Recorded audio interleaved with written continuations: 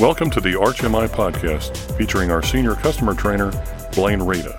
Arch Mortgage Insurance Company, or Arch MI, is a leading provider of mortgage insurance, or MI, in the United States. Our competitive pricing tool, Arch MI RateStar, is the leading risk-based pricing platform in the industry, providing rates based on a thorough understanding of the underlying risk. Here's your host, Blaine Rada. Welcome to the podcast. My name is Blaine Rada with Arch MI.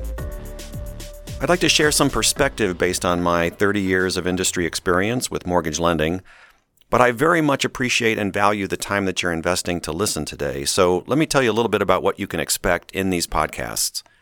First of all, everything that I speak about is really designed to do one thing. It's to help you separate and differentiate yourself from the competition. You know, borrowers have so many choices today in where they can get a mortgage loan. It really has become very difficult to stand out. And everything that I plan on sharing with you is really based on how can you do that effectively.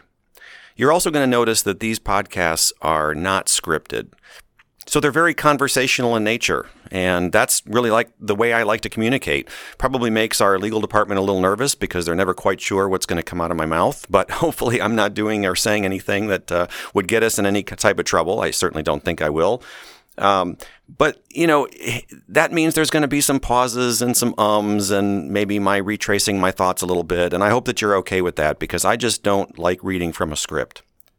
Also, I tend to be a high-content speaker, and what that means is that there's really going to be a lot of information. So whether these are 15 to 20 minutes long or 30 to 40 minutes long, there's going to be a lot in them for you to digest. And my sense is that, you know, when people listen to podcasts, myself included, you're often multitasking. You're doing something else like driving in your car, going for a walk, working out at the gym.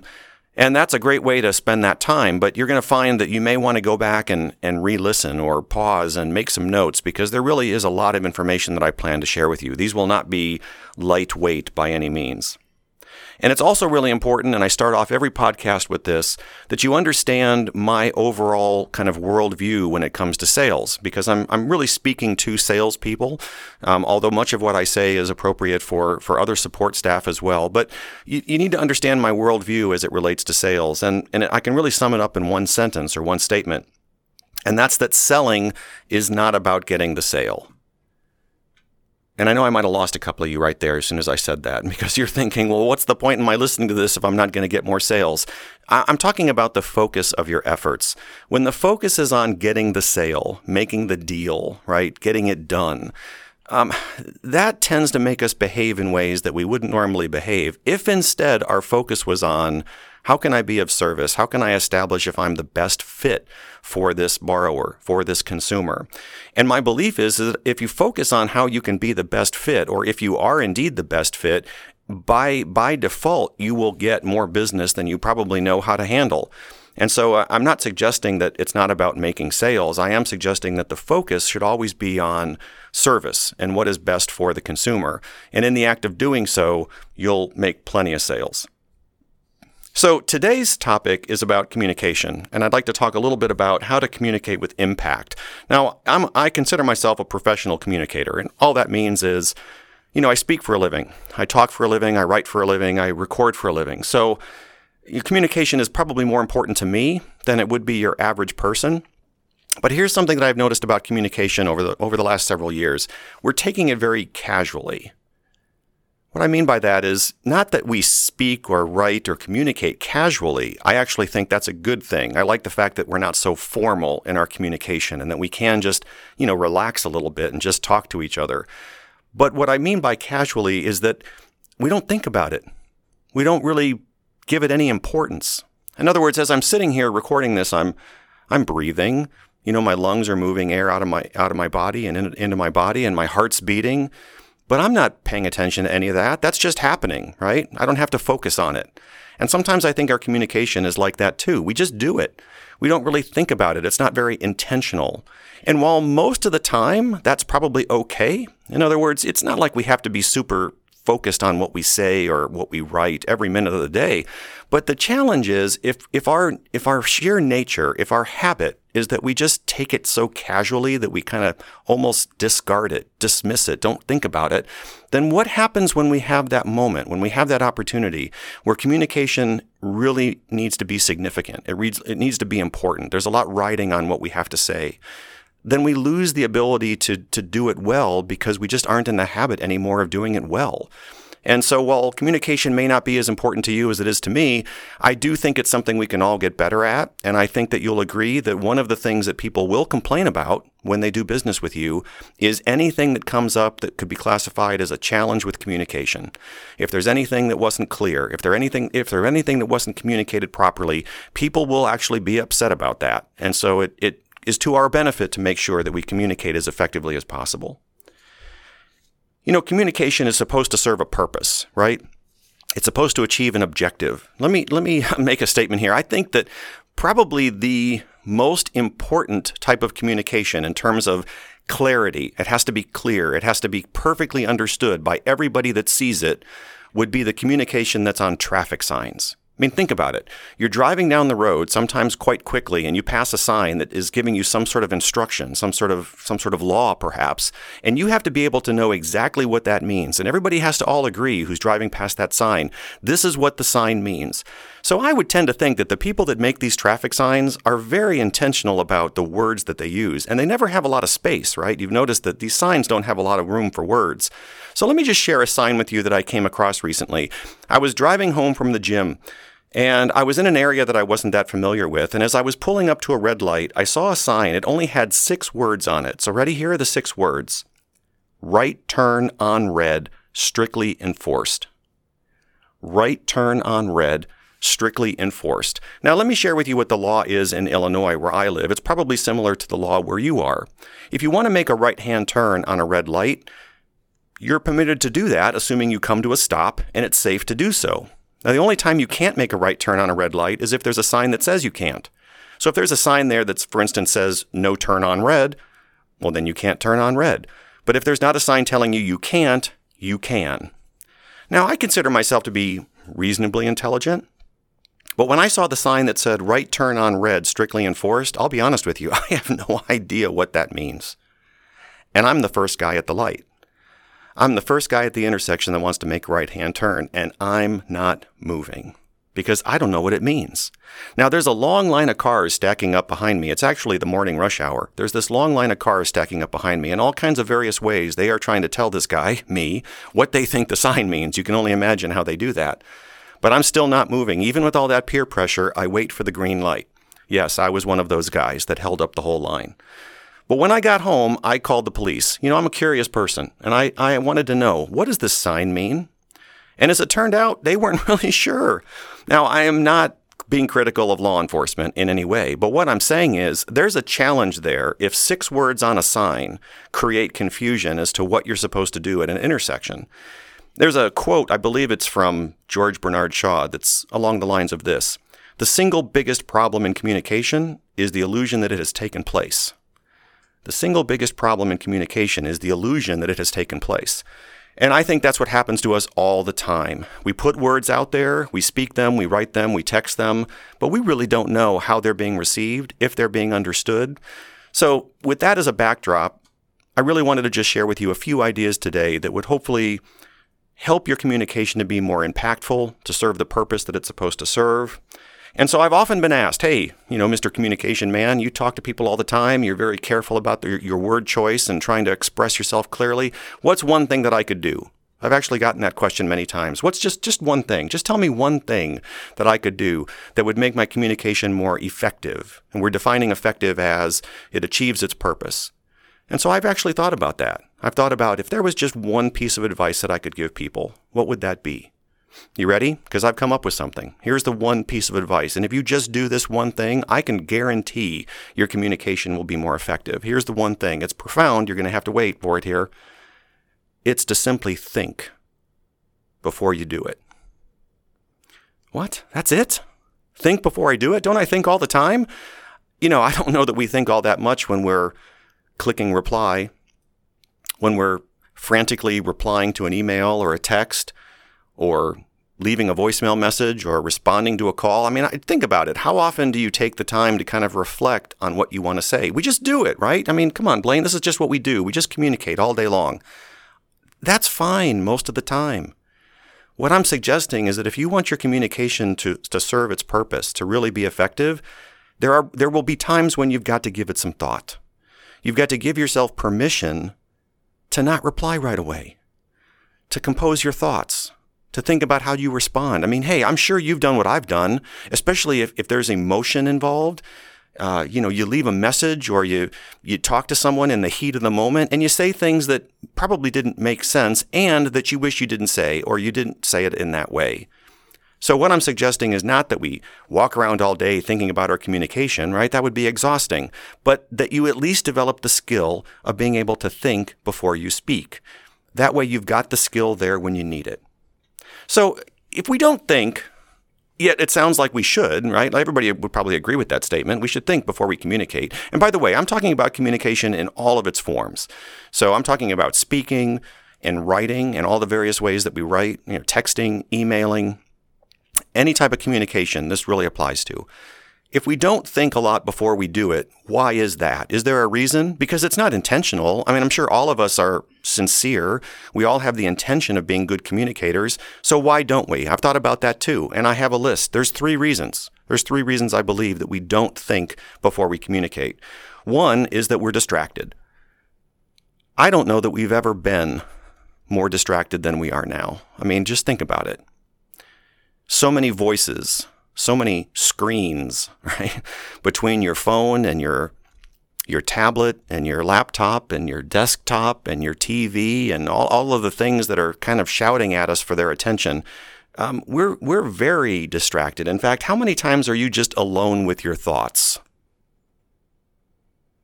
I'll bet you have a hard time even figuring that out. Like when was the last time that there was no distraction around you?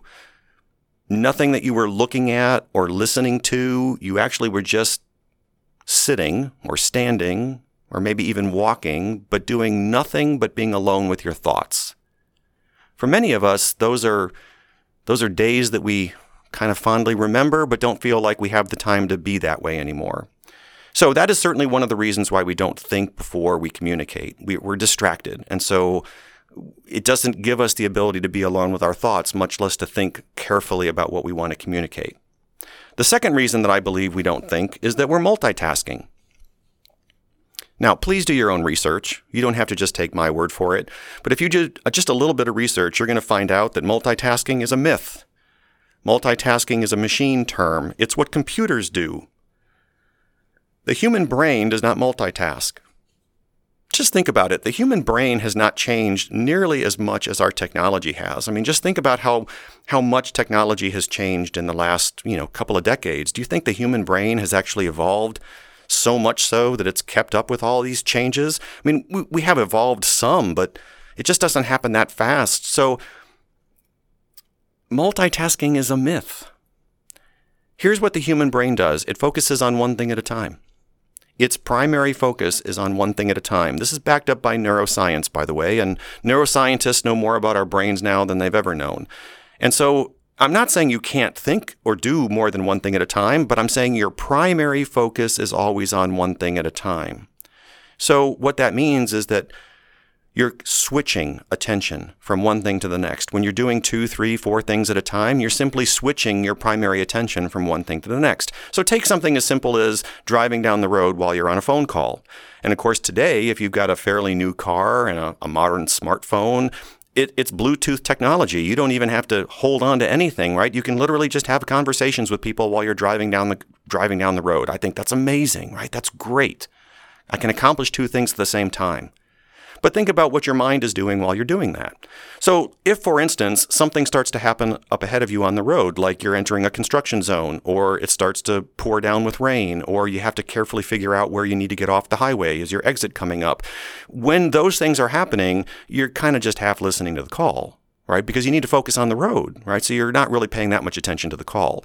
Conversely, if you're in a moment in the phone call where you're really engaged, you're really paying attention, it's super important that you focus on this call, then you'll probably miss your exit because you really weren't paying that much attention to the road.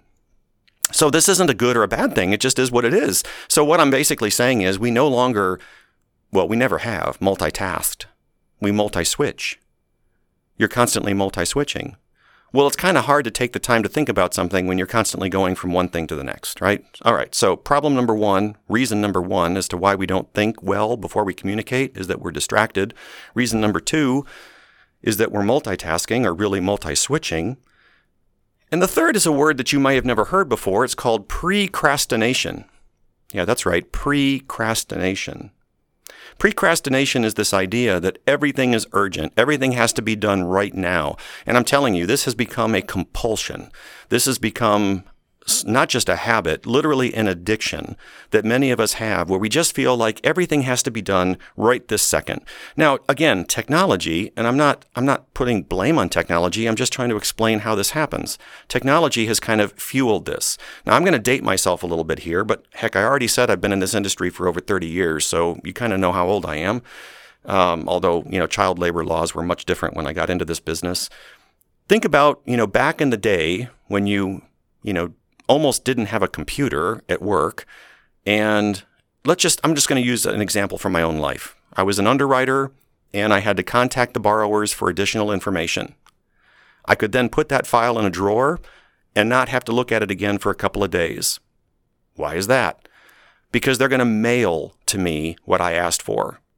So maybe I needed a letter of explanation for something on their credit report or wanted to know why they had 2 or 3 jobs in the last year. They're going to mail that to you. And so you've got a few days, depending on what part of the country they're in and where you are, you've got some time, right? Well, then the fax machine came along. Now, the fax machine today is considered ancient history. It's an antique. But the fax machine changed everything because you could call someone up and say, hey, I need that letter as to, why there's a $14 million deposit into your account. And they could send it over right away. So minutes later, this explanation letter is coming over the fax machine. And of course, they're on the phone saying, did you get it? Did you get it? Did you take a look at that yet? And so it started accelerating how fast we have to get back to people. Now, the fax machine, again, that's ancient. Now it's instantaneous. Now we have email, texting, right? Technology that is instantaneous. Seconds go by, and that's all that it takes to get from place to place this information. So it kind of has elevated the anxiety, if you will, the expectation that, hey, I sent it to you. Why am I not hearing back from you? But honestly, is everything urgent? I mean, really, is everything a fire? I don't think so. I think it's in our heads. I think we have this expectation that just because I've sent something to somebody, they should be immediately replying, which is kind of ironic if you think about it, because one of the beautiful things about texting is that you could text someone whenever it's convenient for you, right? So you could text someone at 2 o'clock in the morning if you can't sleep, or you could text somebody on a weekend, even though it's a work-related thing and they really shouldn't be doing work on the weekend, let's just say as an example. And yet, even though we're doing it when it's convenient, we seem to have this expectation that as soon as they've sent it, they ought to be replying. So it's kind of goofy how we've gotten ourselves into this mental trap, and I call that precrastination. My wife, just as an example, my wife has this as it relates to texting. She has a very difficult time not replying to a text immediately. So imagine if your cell phone is always by you, and I heard a statistic not long ago that for most Americans, 24 hours a day, their cell phone is never more than 4 feet away from them. So if your cell phone is near you and you get a text, chances are you're doing something else, right? And who knows what you're doing, but it could be anything. If you feel compelled to stop what you're doing and reply to the text, man, that's precrastination. Now, I hear the resistance. I can actually hear you resisting what I'm saying. And this is what my wife would say. She'd say, look, if I don't get back to these people right away, I'm going to forget about it. The text will come in. If I don't reply right away, then I might just forget because I'm doing something else. And then hours go by or a day goes by. And then I remember, oh my gosh, I never got back to that person. And you feel badly about that. So she just feels that for her own productivity, for her to stay on top of things, she needs to reply right away. But what that means is the two of us could be sitting down watching a movie, on a Saturday night at home, just relaxing, enjoying some rare time together. And the phone's going off because somebody somewhere is trying to reach her for something. And so now I'm pausing the movie 4, 5, 6, 8, 10 times so that she can reply to a text, right? That's precrastination. Now, don't get me wrong. I'm not being critical, and I'm not telling anybody how they should live their lives. And trust me, I deal with these issues personally as much as anybody, right? So if you think, oh, this guy Blaine, he's got it all figured out. No. I struggle with these issues. That's why I can speak to what they are. But I'm just identifying them for what they are, right? All right, so being distracted. dealing with multitasking, procrastination. All of these things, I think, make it harder to have, I'm going to use a word here you may not be familiar with, harder to have a conversation. Which leads me right into the next thing I wanted to tell you. Because one of the things that our communication needs to accomplish, if you want to be successful, especially in sales, your communication needs to demonstrate empathy. And I don't know how you can demonstrate empathy without being good at the art of conversation. By the way, research proves this out, right? This isn't just Blaine's opinion. I've tried to figure out, how do you demonstrate empathy? Is there research that's actually been done? And there is. And when you look at the findings of the research, empathy is best demonstrated by being skilled at conversation. But think about how we do business now. It's not even in person most of the time. So many times we're communicating with people, we're not face to face, we're not physically in their presence. So let me just first of all pause and describe empathy, because that's a really powerful word. In fact, I think that might be one of the most important words, especially if you consider yourself to be a salesperson, that you need to fully understand and embrace. Empathy is not the same as compassion or sympathy. See, you can show compassion and sympathy, but it's not empathy, right? So here's what empathy is. It's not just saying, I feel for you. It's saying, I feel with you. Here's the difference. If somebody's explaining to you that they're having challenges raising their teenage children, and you've never had children or you don't have teenage children, I mean, you can kind of sort of feel badly for them because you can imagine what that's like. So you might have sympathy or compassion for that person, but you don't really have true empathy for someone unless you've raised teenagers. And I understand you've never lived someone else's life exactly, but the fact that you've raised teenagers yourself would give you a level of empathy that you wouldn't have if you had never raised teenagers yourself. So what I'm suggesting is that when you're talking with people, find those ways where you can connect, where you have shared experiences, because that will allow you to show a level of empathy that only you and others who have those shared experiences will be able to express. And when you do that with a person, they feel heard, they feel understood. And we all want that. We all want to feel heard and valued and understood. And the way that happens is when someone shows us empathy. And the way you show empathy is to be skilled in the art of conversation. So let me just pass along a resource for you. There's a great book called We Need to Talk. That's the title of the book, We Need to Talk. Now, there's probably more than one book with that title because you can't copyright the title of a book. So the author's name is Celeste Headlee. Celeste Headlee. And she's a professional radio interviewer. She's done a TED Talk. So if you're familiar with those, you can certainly look her up on TED. But she's written this book that's really about the art of conversation, and it's filled with tips and suggestions. It's a very easy read. It's not like an academic, piece that's going to take you a long time to get through. But I really think that no matter how good you are at communicating, at being skilled in conversation, you will pick up some things in that I think will be enlightening. Now, the other part of having good conversations is being skilled at asking questions. And that is an art. We are not born with the ability to know how to ask good questions. So that's a skill that we can all develop and get better at. And really, frankly, if we're talking to someone, that's what we should be doing. We should be asking questions. We should be more interested than interesting. That's important, right? That when we're talking to people, we should be more interested than interesting. You go to a networking event and you think that your goal there is to make connections and stand out somehow. And the way you stand out in a networking event is to ask questions and listen to people. It's not to talk about yourself. Because the most fascinating person in a room is the person that hardly spoke at all, but they asked everybody a lot of questions and were sincerely interested in them. Because people like to be heard, right? People like to be validated. So we won't get into those skills today. Maybe that's a topic for a future podcast, but certainly, being skilled at asking questions and being a good listener are skills in and of themselves and go a long way to demonstrating empathy. Here's one suggestion I can give you for listening. Because again, we've heard this before, right? Like, oh yeah, I should be a better listener. Got it, Blaine. I've heard that like 100 times in my life. Again, why don't we? Because we're listening to respond. Most of the time when we're listening to respond. We're not listening to understand. So we're hearing someone, but in the meantime, we're anticipating where they're going and we're coming up with our response before they've even finished talking. And again, part of this is the whole procrastination problem, right? Because we feel like I don't have the time to sit here and just listen to you. I need to come up with my response so I can get on with my life, and I got things to do, right? The best listeners are simply listening to understand, and then they formulate their response. They're not trying to think of what to say while the person is still talking. All right, so I think that's probably enough to chew on for one episode. Let me give you some key takeaways as I see it. We kind of started this podcast talking about the importance of good communication, right? And that we tend to take our communication very casually. And again, there's nothing wrong with being casual in your communication. The challenge is if you just don't take it seriously and you just kind of slough it off as, oh yeah, sure, I send out emails, I reply to texts, I talk to people all the time. I don't really give my communication much thought. I think that's a mistake. I think we can become more skilled at communicating. And we talked specifically about how to do that, right? The one suggestion I really wanted to highlight was think. To simply think before you do it. Not every single time, not all day long, right? That would be exhausting.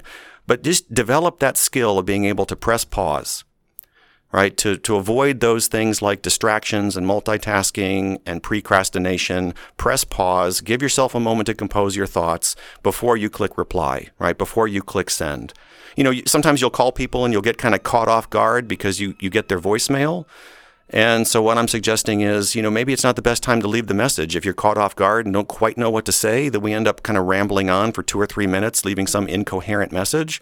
So go ahead and hang up the phone. Think about what you'd want to say, knowing that you're going to get their voicemail, and then call them back and leave the message. And now your message will be much more understandable. And of course, we talked about empathy, right? Being good at the art of conversation, being good at asking questions, being an effective listener, truly connecting with people is really what empathy allows you to do. Wouldn't it be cool if you actually were known for being someone who talks in such a way that people want to listen to you and that listens in such a way that people want to talk to you?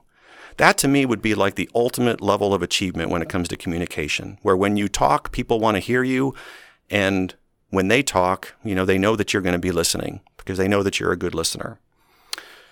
Okay, so I always have a call to action at the end, and they're the same 3 steps. I want you to take a step. I want to make sure that this roughly half an hour that we've spent together is not just an interesting use of your time, but that it's actually meaningful. It creates some sort of change, some action on your part. So please, by all means, don't just listen to the information and do nothing with it. Try on an idea, see if it fits you, change it to your liking, but do something with the information. We don't just need to spend 30 minutes together. I want this to actually have an impact. Second, tell a friend. I'm a big believer in share good ideas. If you find these to be valuable, spread the word, pass them on to coworkers, heck, pass them on to competitors. I think we can all grow the pie and have more business for all of us if we stop focusing on how we compete with each other and elevate our skills a little bit, right? So share the news, share the wealth, so to speak. And finally, talk to us. Let us know how you like these. Talk to your account manager. Let us know what we can do to serve you in any way. Arch Mortgage Insurance is obviously a PMI company, but we're really here to help you grow your business, to help you do more business and to do better business. So any way that we can help you do that, I hope you know that you can always contact us and let us know, how can we be of service? How can we bring value to you? And of course, any feedback specifically about these podcasts would be welcome. I'm a big believer in feedback. The only way that we can get better at what we do is when people tell us how we're doing. So that's it for this podcast. I hope you found that your investment in time was valuable, that you got a good return on that time. This is Blaine Rada with Arch MI. Thanks for listening. Arch Capital Group Limited's U.S. mortgage insurance operation, Arch MI, is a leading provider of private insurance covering mortgage credit risk. Headquartered in Greensboro, North Carolina, Arch MI's mission is to protect lenders against credit risk while extending the possibility of responsible homeownership to qualified borrowers. Arch MI's flagship mortgage insurer, Arch Mortgage Insurance Company, is licensed to write mortgage insurance in all 50 states, the District of Columbia, and Puerto Rico. For more information, please visit archmi.com. Arch MI is a marketing term for Arch Mortgage Insurance Company and United Guarantee Residential Insurance Company. All rights reserved.